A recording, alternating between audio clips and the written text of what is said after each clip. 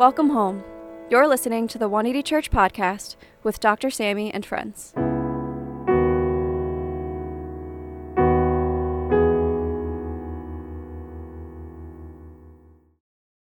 Dr. Sammy D. Kim is a Harvard-trained ethicist and co-founder of 180 Church NYC. He is a Yale Hastings Scholar at the Yale Interdisciplinary Center for Bioethics and the Hastings Center, where he explores the inequities surrounding health, immigration, and social policies, along with professional burnout. He is also a regular contributor to Christianity Today. For more information, please visit his website at samdkim.com. You can all be seated. Welcome. Can you tell just someone next to you, 2-3 people, Happy Easter?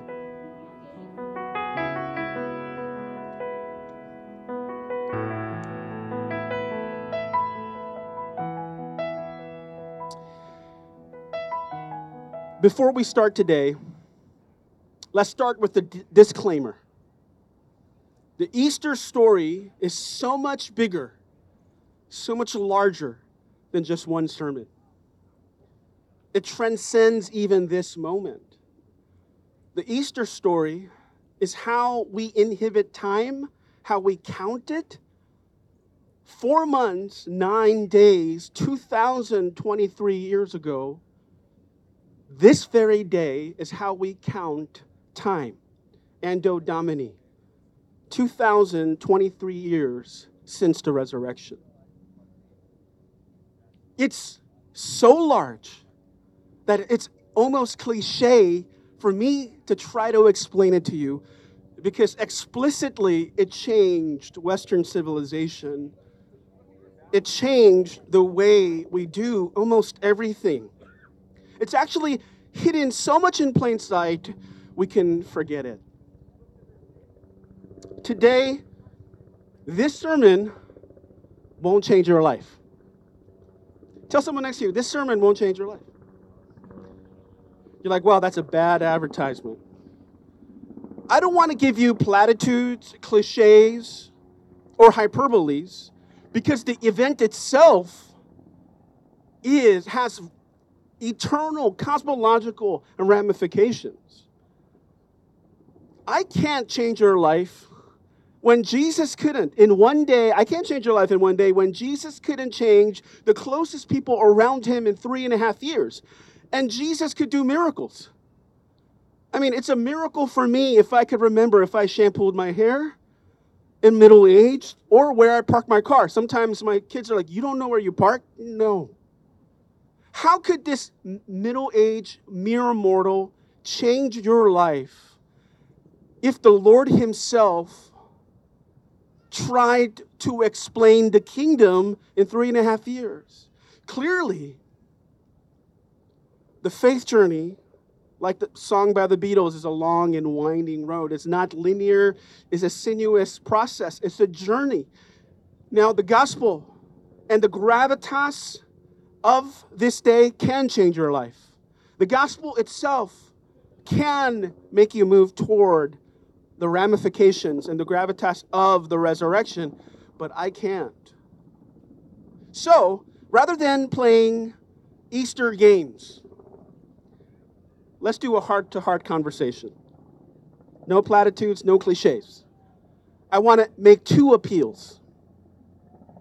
I want to make an appeal for us to think critically about the story itself. And then I want all of us to grapple with it honestly in an existential way. 2 appeals, one to the mind and then to the heart. So let's look at this passage. Jesus historically makes it very clear in history that he lived and died. Now, the more important question, if he died and lived, and that's the question we're asking today. But think about the people who founded Christianity. Even the fact that we're here is a miracle. The Gospels don't depict them as legends or heroes. They were terrible friends. If you look at the story in John 19, 38 to 42, Joseph Arimathea, after these things, who was a disciple of Jesus, though a secret because of his fear of the Jews, he is from the Sanhedrin, meaning he was part of the political structural system that crucified Jesus in the first place. Then he takes permission from the cross, because most of the time, historically, most people who died as criminals were just let to be rot there. They were left there. No honor of burial. And then if you read verse 39, it says that Nicodemus, who was a chief Pharisee, he came to Jesus by night, and him and Joseph were the ones that gave Jesus a burial. Now think about this. What kind of friends? Tell someone next to you. What kind of friends do you have? What kind of friends do you have to be not to show up to someone's funeral? One thing absent in this narrative is that none of the disciples who were the closest to Jesus showed up at the burial. I had a friend in college, pretty close. We hung out all the time. I invited him to my wedding, and he didn't show up. So I asked him after the wedding, how come you didn't come? And he gave me a lame excuse. Yeah, we're not friends anymore. I mean, what kind of friend doesn't show up to your wedding if you were given an invite? Now, there are exceptions. If your wife is pregnant, about to be due, okay, don't show up. That could be very interesting. But if you have the clear invite and you don't show up, that's the end of that relationship. I mean, but the disciples didn't show up to the funeral, the burial, not even at the wake, because they were afraid. They abandoned Jesus. So think about this. The story of Easter does not start with faith. It starts with doubt, fear. The disciples weren't heroes. They were too human to be that. They were too flawed to be that. I mean, if they were heroes, they might be heroes on a sandwich, like the garnish, rather than the main ingredient. And the disciples, one thing honorable about them was that that's how deliberate they were about telling their story.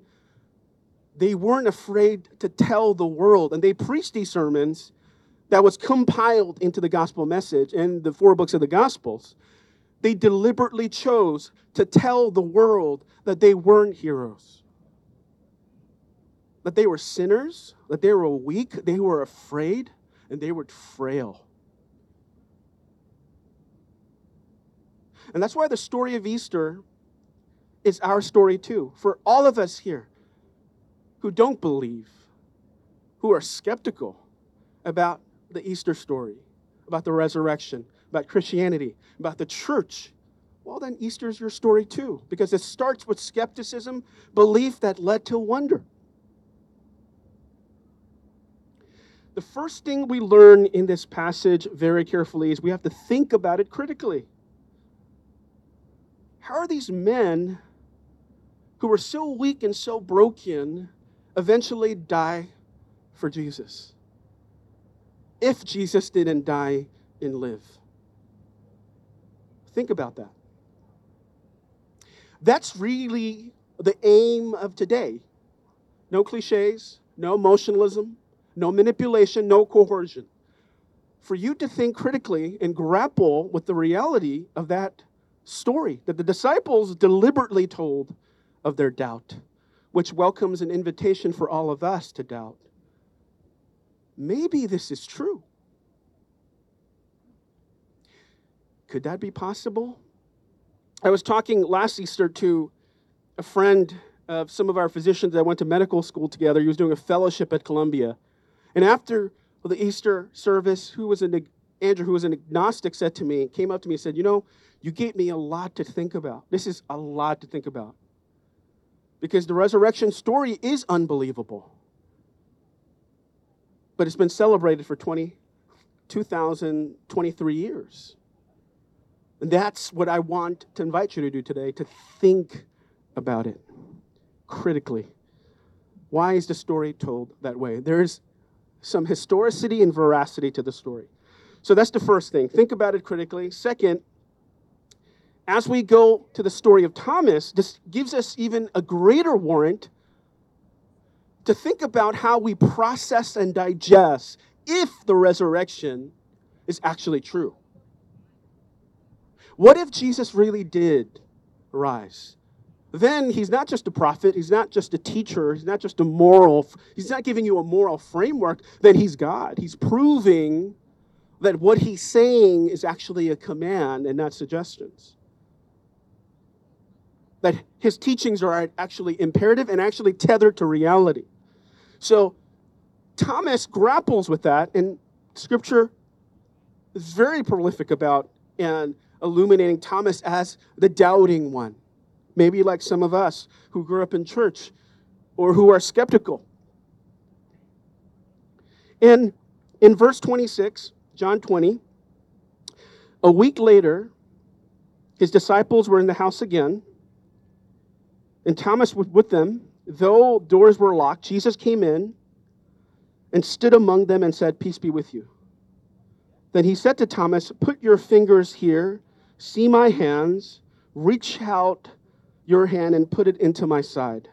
Stop doubting and believe." Why? Because he said in verse 24, he goes, "I won't believe unless I could see the scars in his hands and the scars in his side."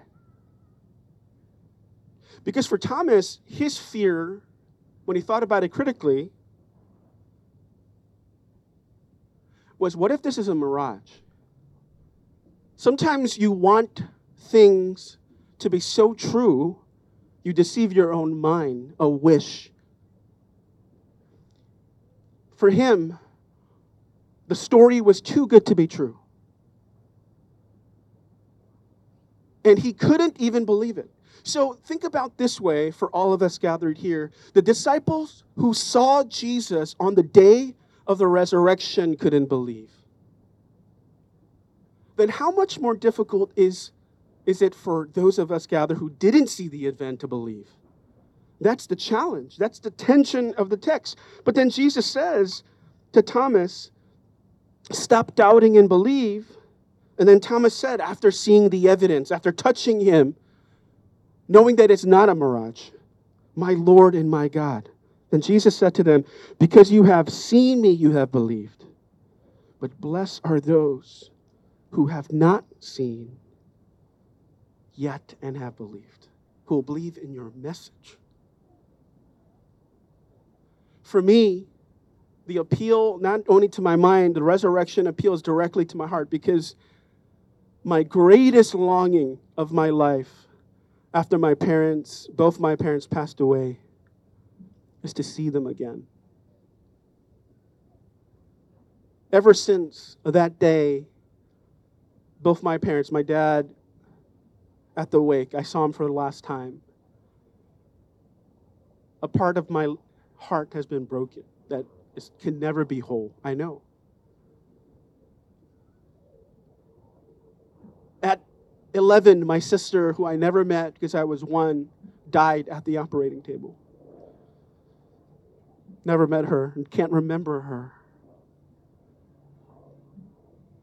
But I know,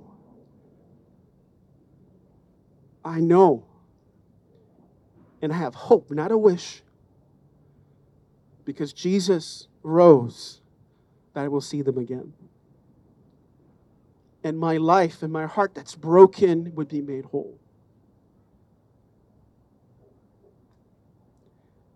And that's not a wish, because the resurrection and the ramification of that reality, it's not too good to be true, because if Jesus rose, everything changes about the way I see reality.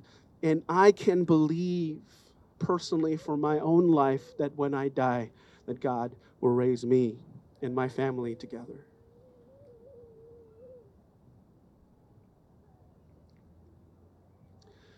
Easter is the story that your worst day isn't your last.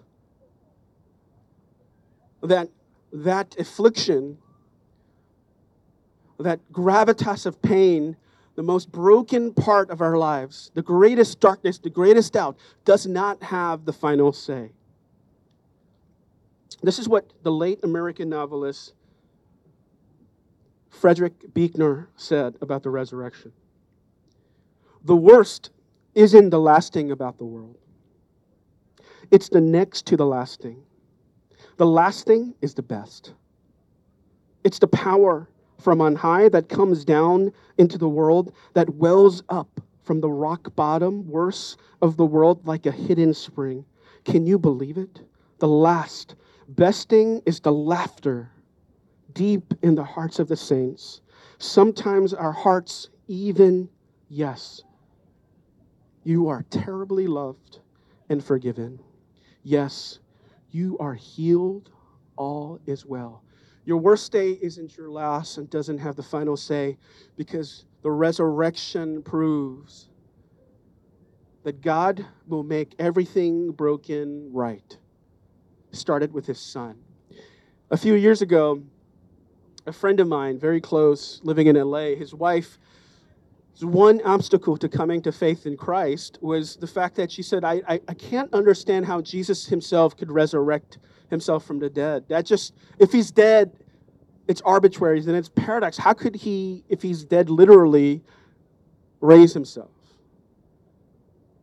And I understood her conundrum, because how could he? Well, I said, the Father did. The Father resurrected Jesus, not Jesus. The hope that I have about heaven and been reunited with my parents is not a wish because of the resurrection. Because faith, what is faith? Faith, you don't hope for something you already have. You hope for something you don't have, and that's what faith is. Buechner continues and says this: faith is homesickness. Faith is a lump in the throat. Faith is less a position on than a movement toward. Less a short thing than a hunch. Faith is waiting. Faith is journeying. Journeying through space and through time. So today, those are my two appeals. Think about it critically, what this day actually means. The evidence is before you. It's very clear, explicit. Jesus literally has changed time from BC to AD. That's not something we can even argue. Western civilization hangs upon that reality. Second, if the resurrection is true, then that means whatever is broken, whatever is unjust, whatever systemically broken in this world doesn't have the final say. Hope, love, and peace is at the end of the story. So today, I invite you into the story of Easter. Whether you're a believer, a seeker, far, close, or somewhere in between, to think about it. And then grapple with the ramifications. Grapple with it honestly. And maybe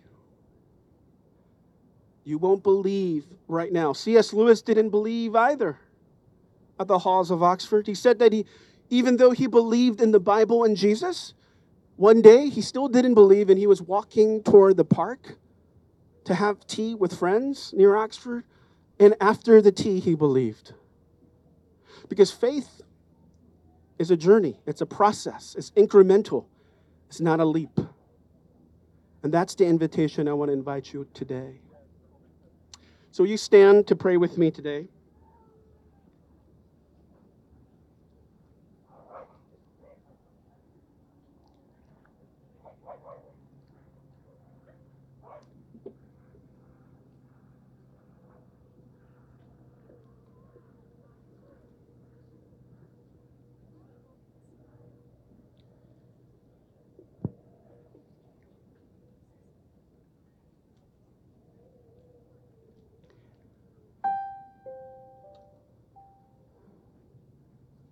So friends, like I said in the beginning, the story of Easter is bigger than this sermon, bigger than this day. The ramifications are so large, my words fail to explain its gravitas.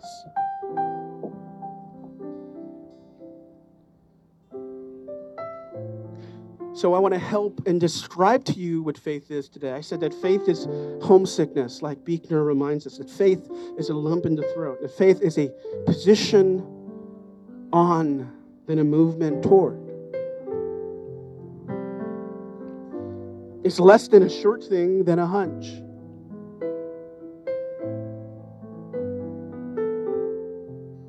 Even Einstein's theory of relativity couldn't be proven until his death. But by faith, he saw it. He died not even knowing if it's true. After 100 years, it's true that light bends through many other means. Through faith, you can't see. And our longing has a name. So today, I want to invite you into that story with Jesus. Not coercion or even an appeal to believe itself, but an invitation.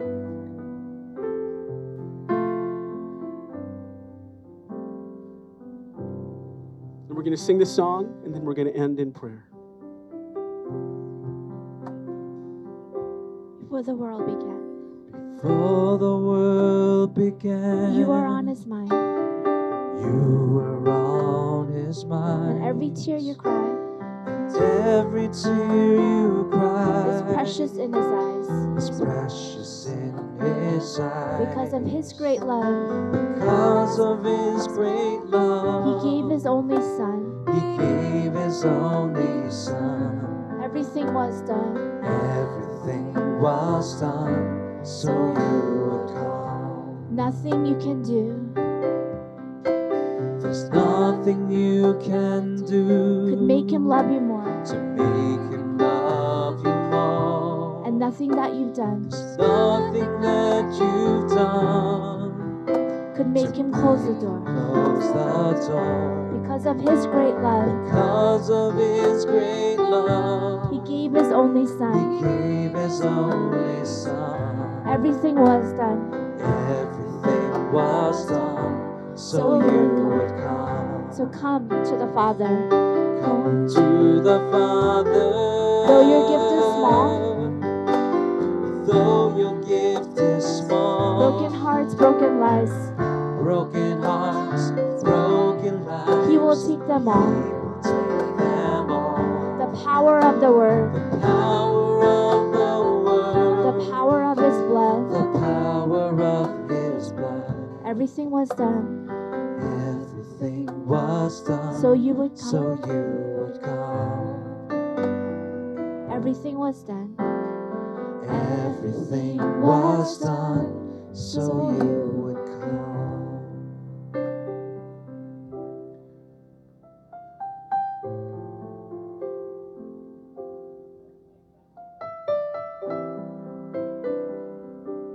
So Holy Spirit, we want to pray as we close our Easter service today. Whether we're far, close, or somewhere in between our faith journey, we pray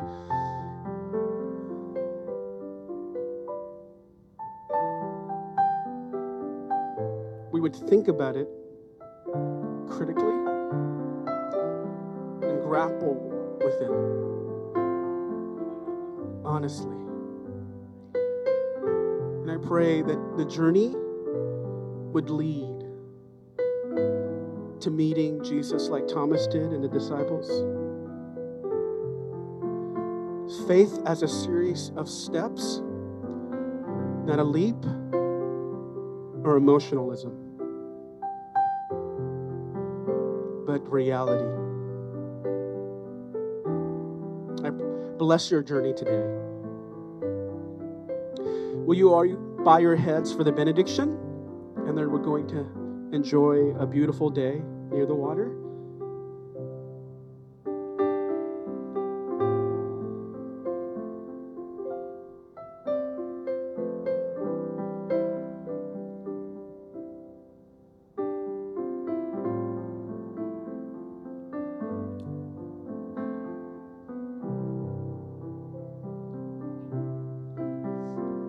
Be still and know I am God.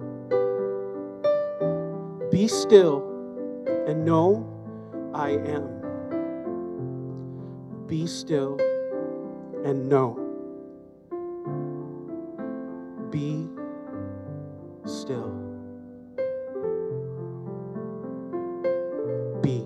All God's people pray. Amen. God bless you. Let's give God a hand of praise for Easter today. We have some fried chicken for you, Korean style, and all goodies. So enjoy conversation today. Go in peace. Happy Easter. He is risen. Amen. Amen. I'm so glad to see you all here, and I'm glad to celebrate Easter with you. My name is Haley, and I'm a member here at 180 Church, and I will be sharing some community news with you. First off, let's talk about how we can give. If you're a member here at 180 Church, we ask that you continue to keep God at the center of your finances and to tithe faithfully. It's not about how much you can give, but how much you should keep. So if you're a visitor here with us today, we welcome you to our service, and there's no financial obligation to give. But if you like to make a donation, you can do so through Venmo, PayPal, or Chase Zelle. Next, we're going to talk about small groups. Small groups are a great way to connect with others in our community and go deeper into the message. We have various groups for different stages. We meet throughout the week on Mondays, Wednesdays, and Thursdays.